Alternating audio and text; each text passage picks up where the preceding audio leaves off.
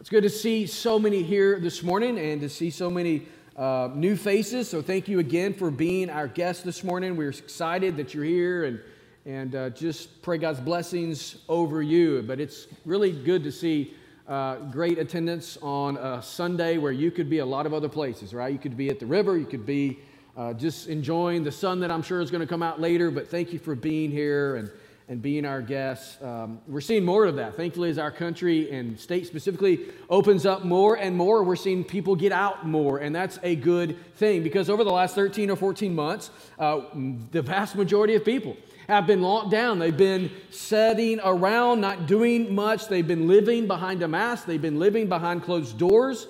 I mean, you think about it, thousands upon thousands of kids and teachers over the last school year that's literally about to finish have not seen one another's faces. The same is true of coworkers and family members and even in many churches.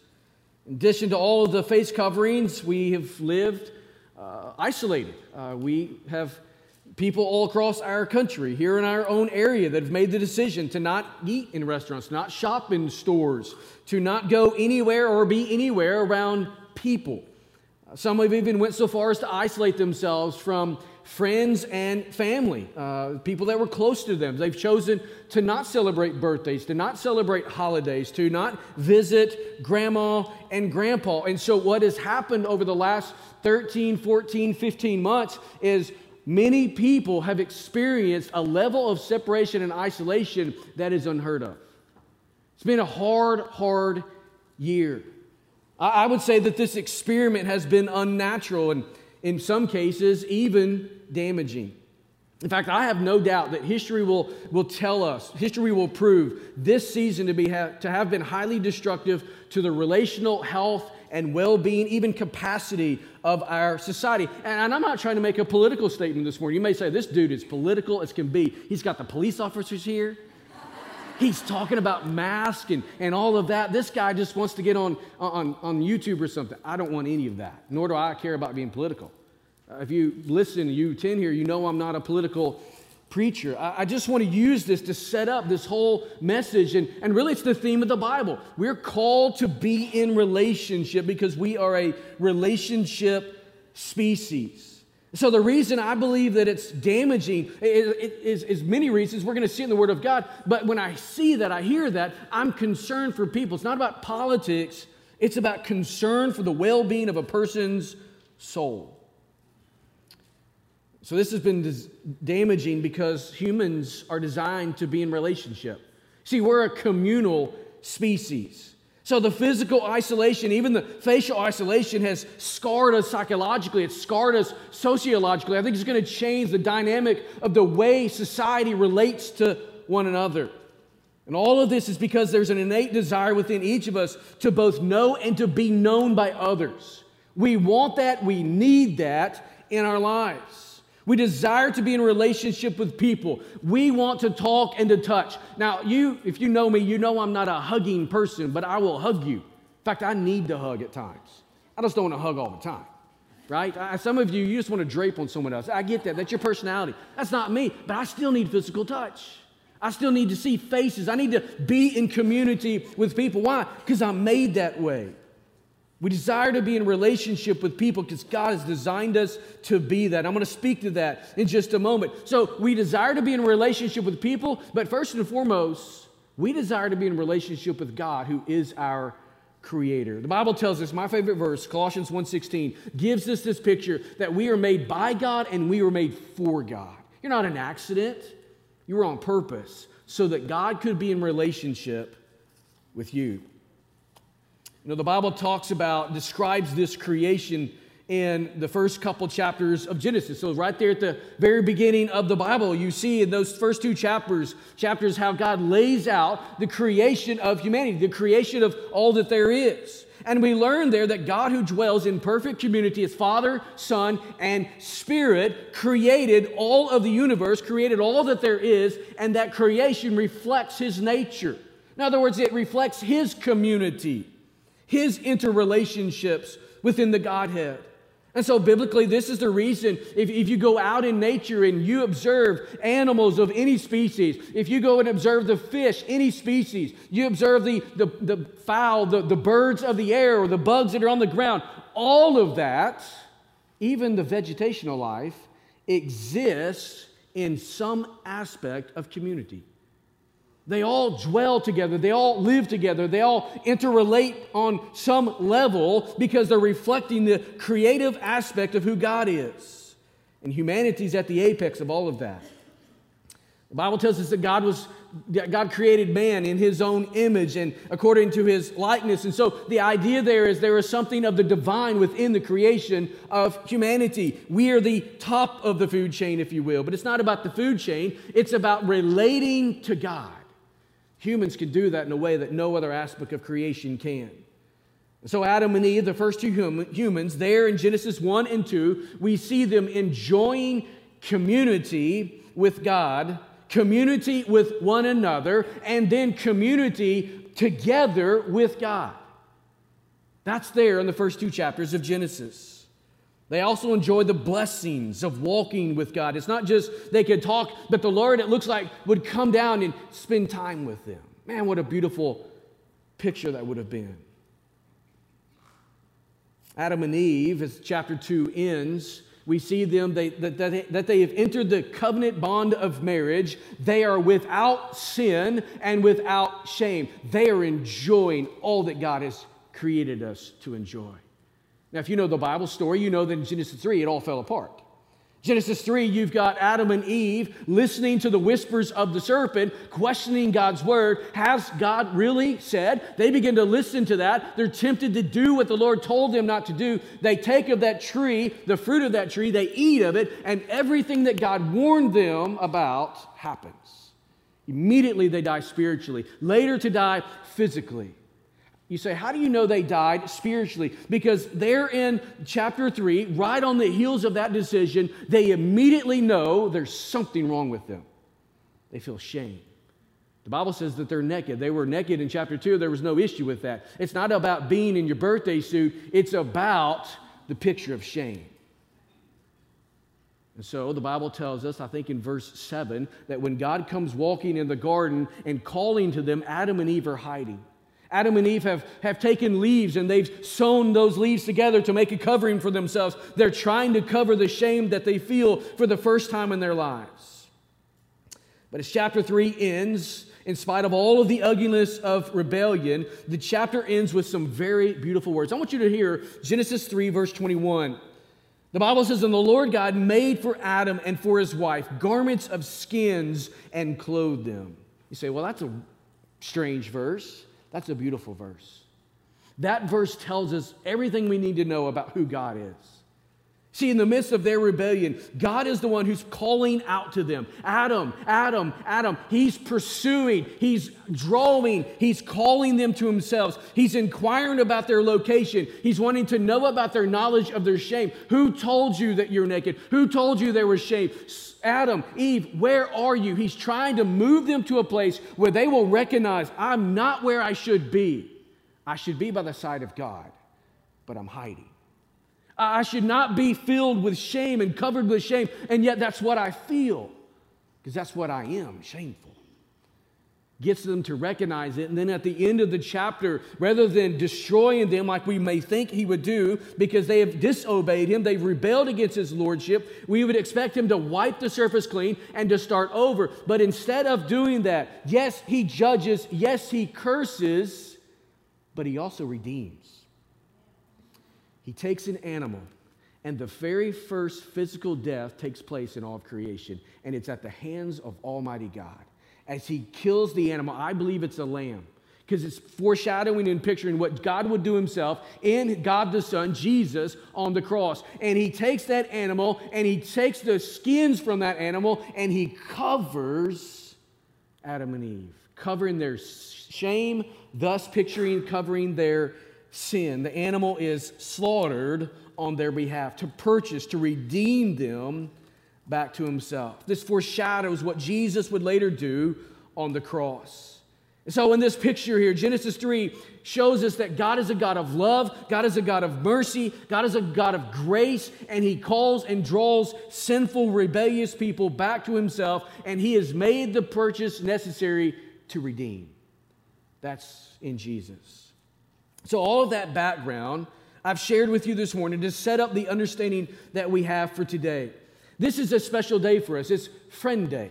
This is a day where we set aside on the calendar to say, as a church, as a people of God, we want to invest in our friends. We want to tell our friends about the greatest thing that's ever been told to us. We want our friends to experience the one person that has revolutionized our lives. We want to talk to you about Jesus.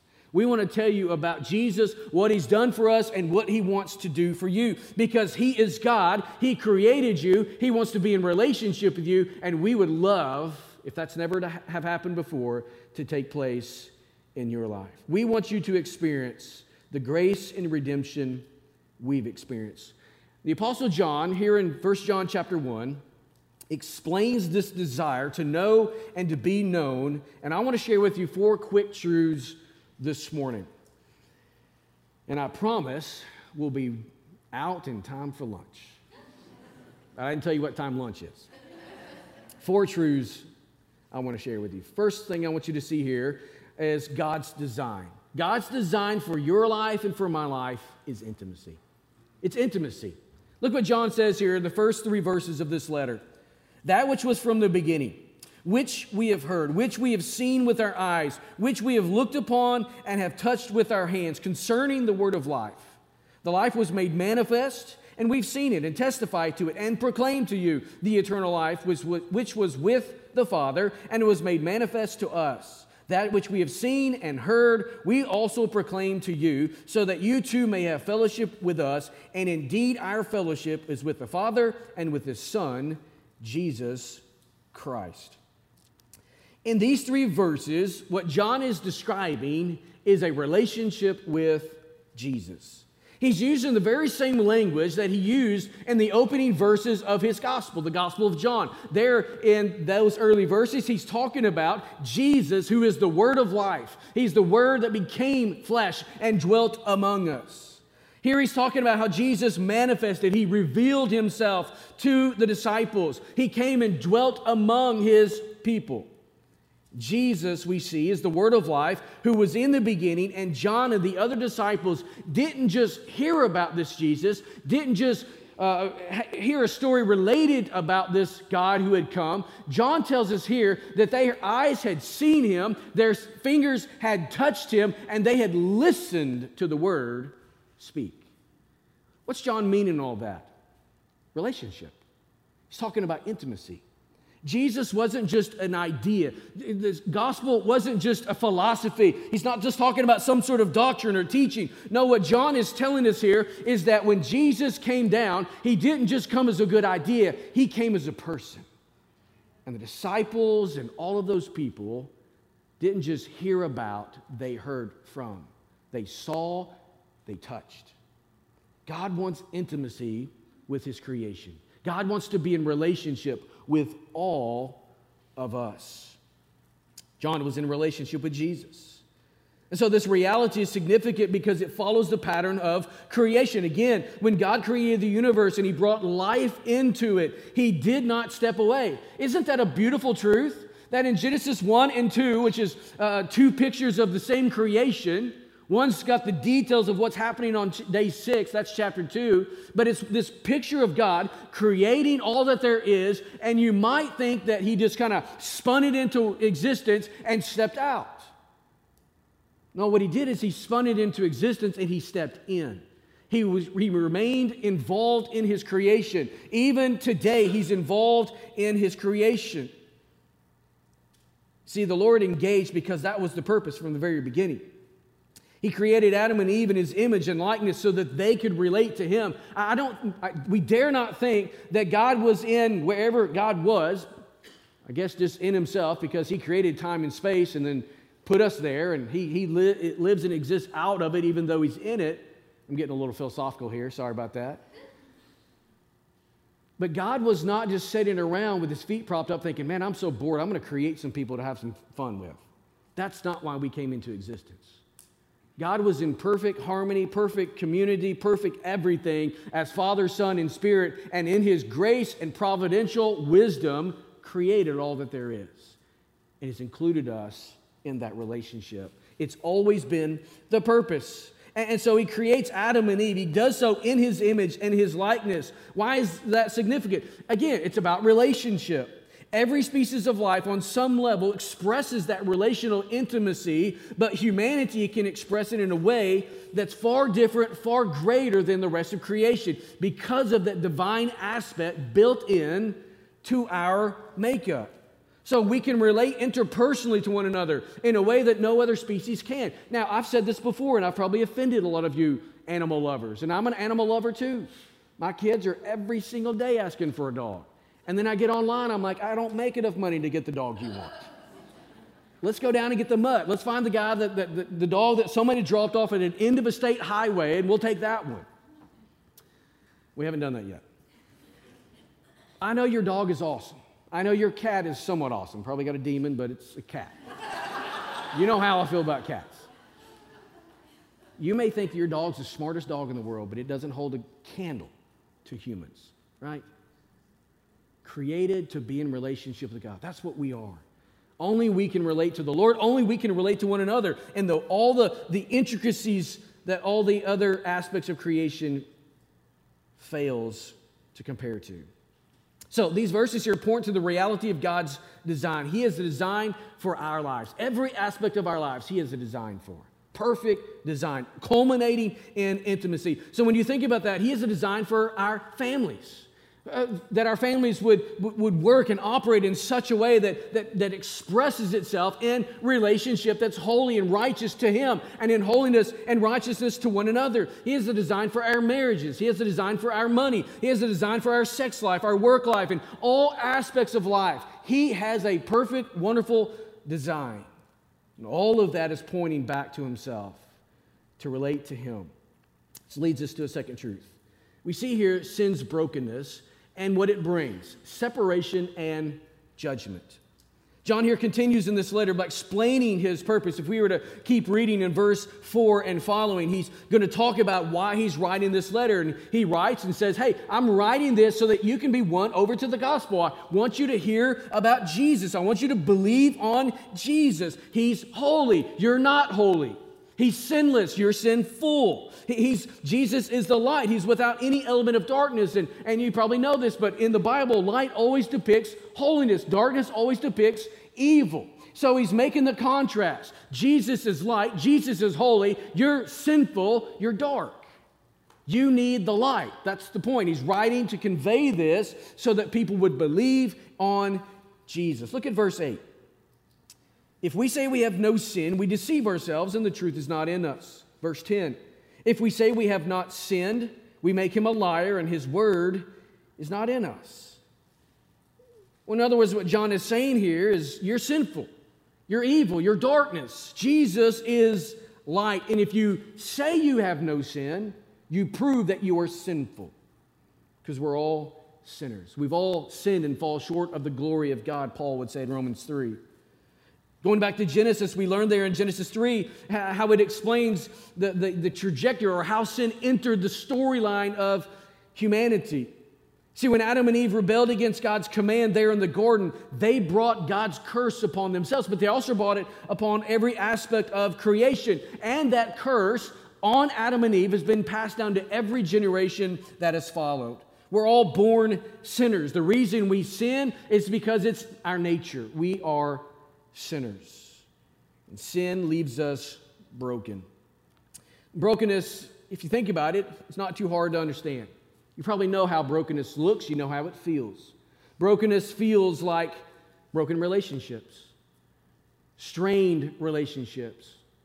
Doesn't matter what the relationship is. We understand the brokenness there. Brokenness feels like addiction. Brokenness feels like depression. It feels like discouragement. It feels like guilt and shame. All of the things that we experience all too often in our lives, that's the effect of sin, the brokenness that it brings. And all of these expressions of brokenness stem from the rebellion against God that's present in our own hearts. You say, well, I don't know about that. I think that we're good. We're just naturally good people. If you believe that, let's go down to the nursery, sit around with some, 12 to 18-month-old kids and watch them fight with one another over a toy. They didn't have to be taught that. It comes natural. Y'all parents, you know what I'm saying here, right? I got 3 daughters. They fight worse than cats and dogs at times. They got their mama's nature. I can't go on Sunday without taking a dig at her lately. I'll pay for that later. Brokenness comes because of sin. Adam and Eve is a good example of that. They did what we do today. You see, here's what we do with brokenness. We try to fix ourselves. We'll medicate. We'll numb it with alcohol. We'll try to fill that hole and that void in our life. We'll pack it with money. Man, if I get this job, if I get this promotion, if I can get this prestige, this title, man, my life will be better. I've gotten titles and all that stuff. It never brings the happiness. I was joking with Kara the other day. I was joking with our kids, like telling them, you've got to call me Dr. Dad, because no one calls me doctor. Nobody calls me doctor. And I've never pursued that. But if I was pursuing a title, I would be very disappointed and depressed because no one ever refers to me as that. And then they shouldn't. It's just a title. Who cares? None of the things that we pursue in this world that we think will give us satisfaction and completion and purpose, none of them will satisfy. You'll always be looking for more. Go win the lottery. I think I saw this morning on the news that somebody won the Mega Millions, 500-something million. That person, bless them. Man, they got a lot of money. I hope they do something good with it. But if they're seeking satisfaction in the money, will be hopeless as soon as they get the check. It's just a fact. So today we are broken.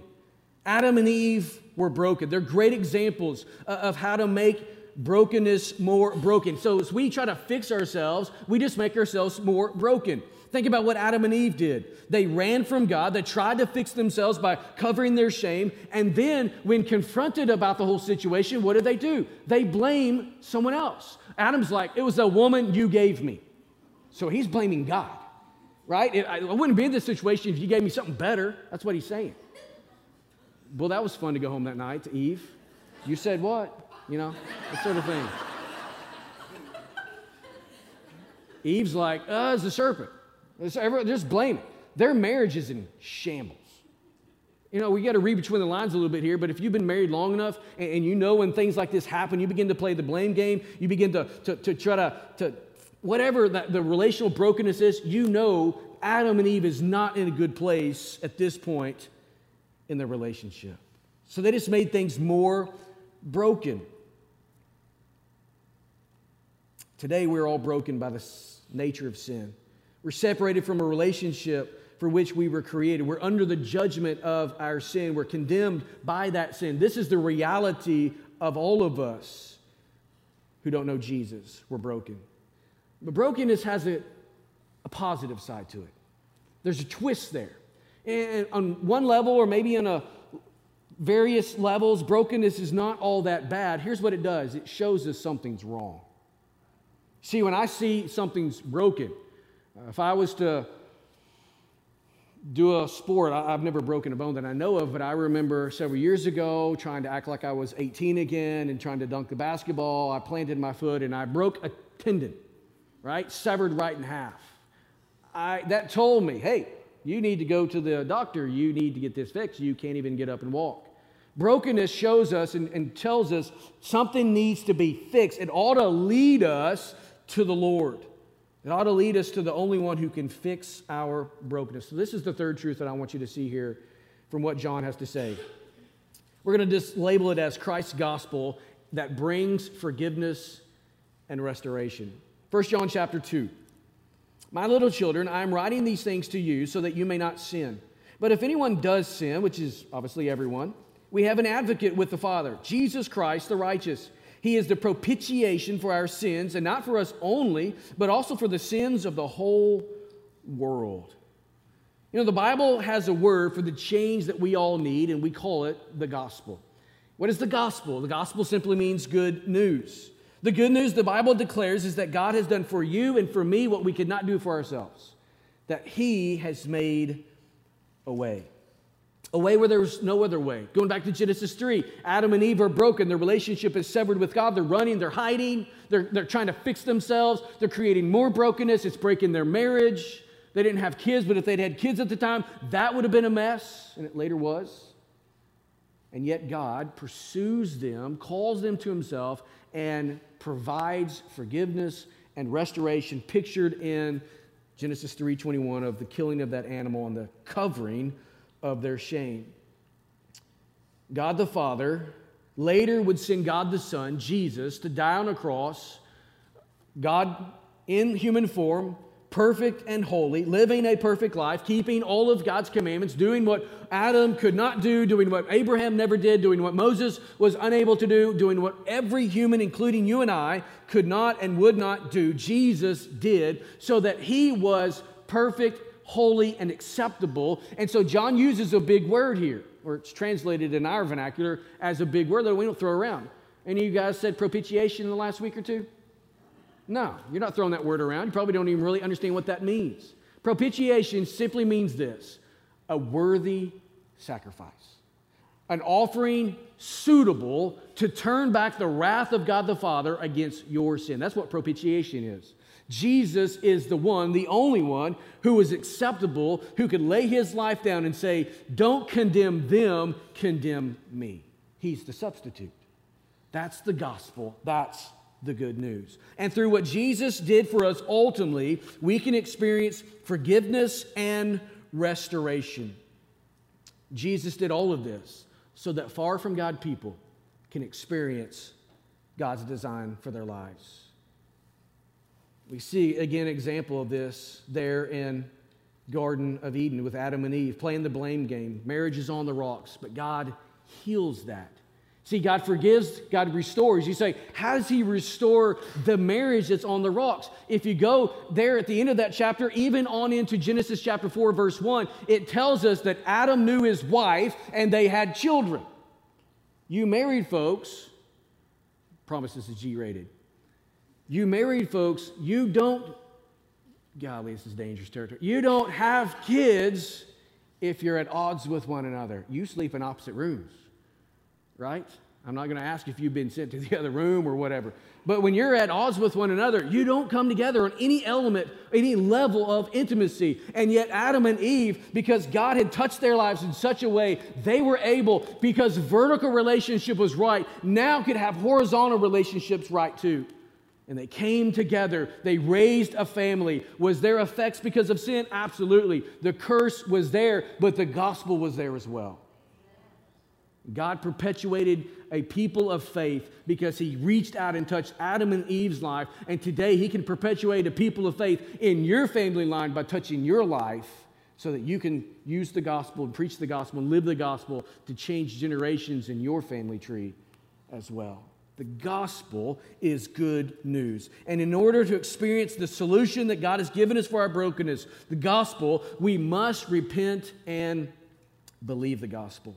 See, the change we really need comes only from Jesus. And when we repent, when we turn from our sins, we turn from ourselves, we're turning to Jesus as Lord and Savior. This morning, the 4 teenagers that just were baptized, they were not giving their lives to Jesus and being, quote unquote, saved as being put in the water. That was an expression, as Nate explained. That's an expression of what has already happened. They're just telling the world, I'm with Jesus unashamedly, following him the rest of my days. They've been brought from death to life, if you know the language of the New Testament. So when we believe his sacrifice and that his resurrection are sufficient, then we come into this relationship. There's a 4th thing, though. And I thought about not putting this in here, but I'm an expositor, and I think you got to do justice to the text. And there's another reason, and I'll probably explain that in just a moment. But look with me in verse 3. And by this we know that we have come to know him if we keep his commandments. If we keep his commandments. Whoever says, I know him, but does not keep his commandments is a liar. He's already said liar, right? If you say you have no sin, you're a liar. Now he's saying, hey, if you say you're a follower of Jesus, but you don't do what he says, you're a liar, and it equates the two that you're lost. and the truth is not in him. Verse 5, but whoever keeps his word, in him truly the love of God is perfected. By this we may know that we are in him. Whoever says he abides in him ought to walk in the same way in which he walked. The Bible makes it very clear that salvation is free. The Bible says it's available to all. It's not a gospel that's for a select few. It's not for the Jews only. It's for the Jew first and then to the Gentile. It's not for white people. It's not for black people. It's not for brown people. Whatever people we want to identify with. The gospel is for all people in all times and in all places. But there's only one way to come. It's through faith. It's through repentance. And then as Jesus changes your life, you express that faith and the reality of being in relationship with Jesus by walking with Jesus. Going back, again, Genesis 3. Adam and Eve used to walk with God. They rebel and eat the fruit. Now they're not walking with God. Jesus, because that's the picture of, let's just go there. God restores the relationship by providing the forgiveness and salvation. Now they're walking with God again, right? That's the picture God wants for all of us. So the way you can know that your life has been changed is by the evidence of a changed life. You don't know you're a Christian because your name is on the roll of the church that you attend. You don't know you're a Christian because I was baptized on X date. You don't know you're a Christian because, well, my grandma, she loves the Lord, and I'm kind of just riding her coattail. You know what I meant. What do you not see in the Bible ever? Spiritual grandchildren. God has no spiritual grandchildren. He only has children. You never see that Moses was God's child and Moses had a child, so that's God's grandchild and then none of that. No, he has children. Every generation has to make a decision to faith into Jesus for themselves. My children have to come to that point in their life. They're not going to get into heaven because showing up there and let's just say the Apostle Peter, because we like to use his name when we talk about this, and he's at the gates, which probably won't be the way it is, but let's just say it is. They get up to the gates of heaven, they're like flashing the badge. My dad's the pastor of Red Lane. I've got credentials to come through here. That's not the way it works. Some of my children, especially the youngest one, thinks that she can get whatever she wants around here because her dad runs things. And then we have to we're not going to talk that way. Do whatever we got to do there. That's a love pat, by the way. You know you're in relationship with Jesus because he changes your want-tos. I don't want to do certain things that I used to do. I want to do things that please Jesus. And that's not out of religion. That's not out of ritual. That's not out of I have to. It's out of I want to. Man, I don't want to walk and do the things that used to displease the Lord. Jesus said in John 14:15, if you love me, you will keep my commandments. He's not, again, talking about spiritual rituals or keeping a list of rules. Jesus never had a good thing to say about the Pharisees if you read the Gospels, because that's all they were about. He was about relationship.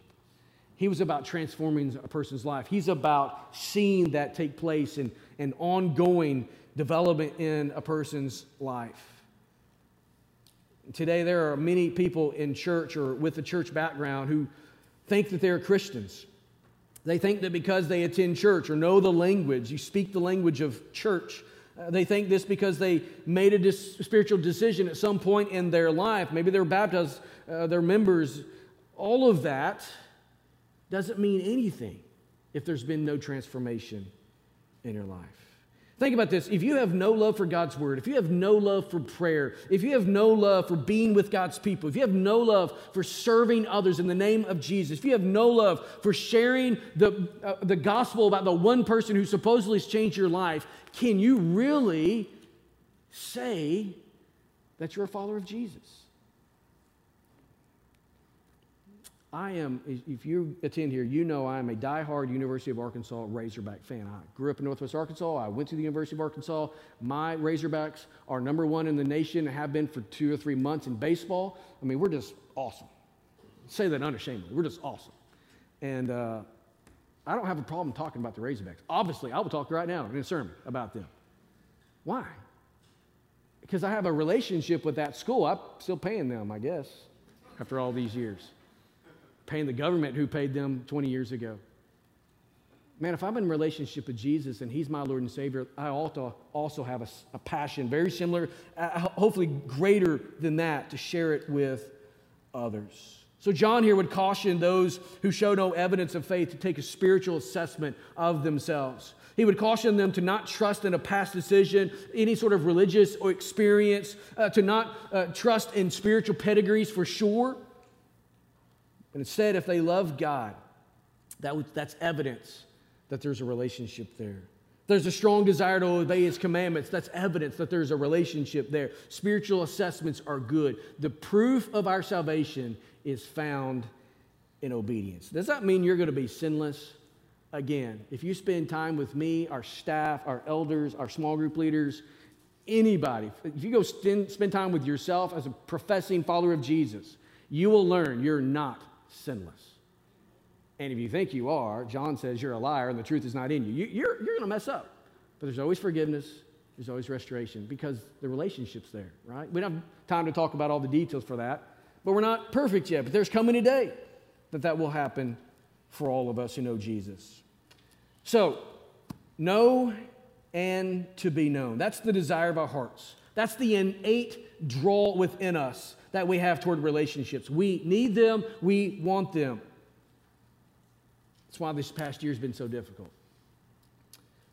I can't tell you the number of times that I'm trying to have a conversation with a person and we're both wearing the garb and you can't understand. It's just frustrating. You're like, what's all this about? And you just kind of walk. I want to see someone's face. Why? Because I have a desire for that. I want a desire to be in relationship, but ultimately that desire is for the Lord. This morning, we're just going to sing a simple song. I know it's Friend Day, no pressure on anybody, but if the Word of God and what I've shared this morning has been used to speak into your life on any level, we would ask that you would respond. We do open response times here. I would encourage that, deeply encourage that. We have people that we can send you back to the back, and it's not a dungeon or anything like this, just some rooms, and we'll just take the Bible and we'll answer questions that you may have and just share the gospel a little bit more fully, a little bit more intimately with you, and walk with you in the decision that you sense the Lord leading you to make, right? That's all we would ask of you this morning. Perhaps, though, if you choose not to do that, I would encourage you not to leave here without making some sort of public decision. Man, get on your phone, which I would guess 95% of us, if not more, have a smartphone. Get on our Facebook page or send us an email. Just say, hey, in the sermon today, I felt like the Lord was wanting me to make a decision. Could you help me with that? That's all you got to do. Just info@redlanebaptist.org. You can go on our Facebook page and send us a direct message. Those online can do that as well. We want to hear from you. And if God is moving in your heart, as Ricky comes and we sing this last song, you respond in faith.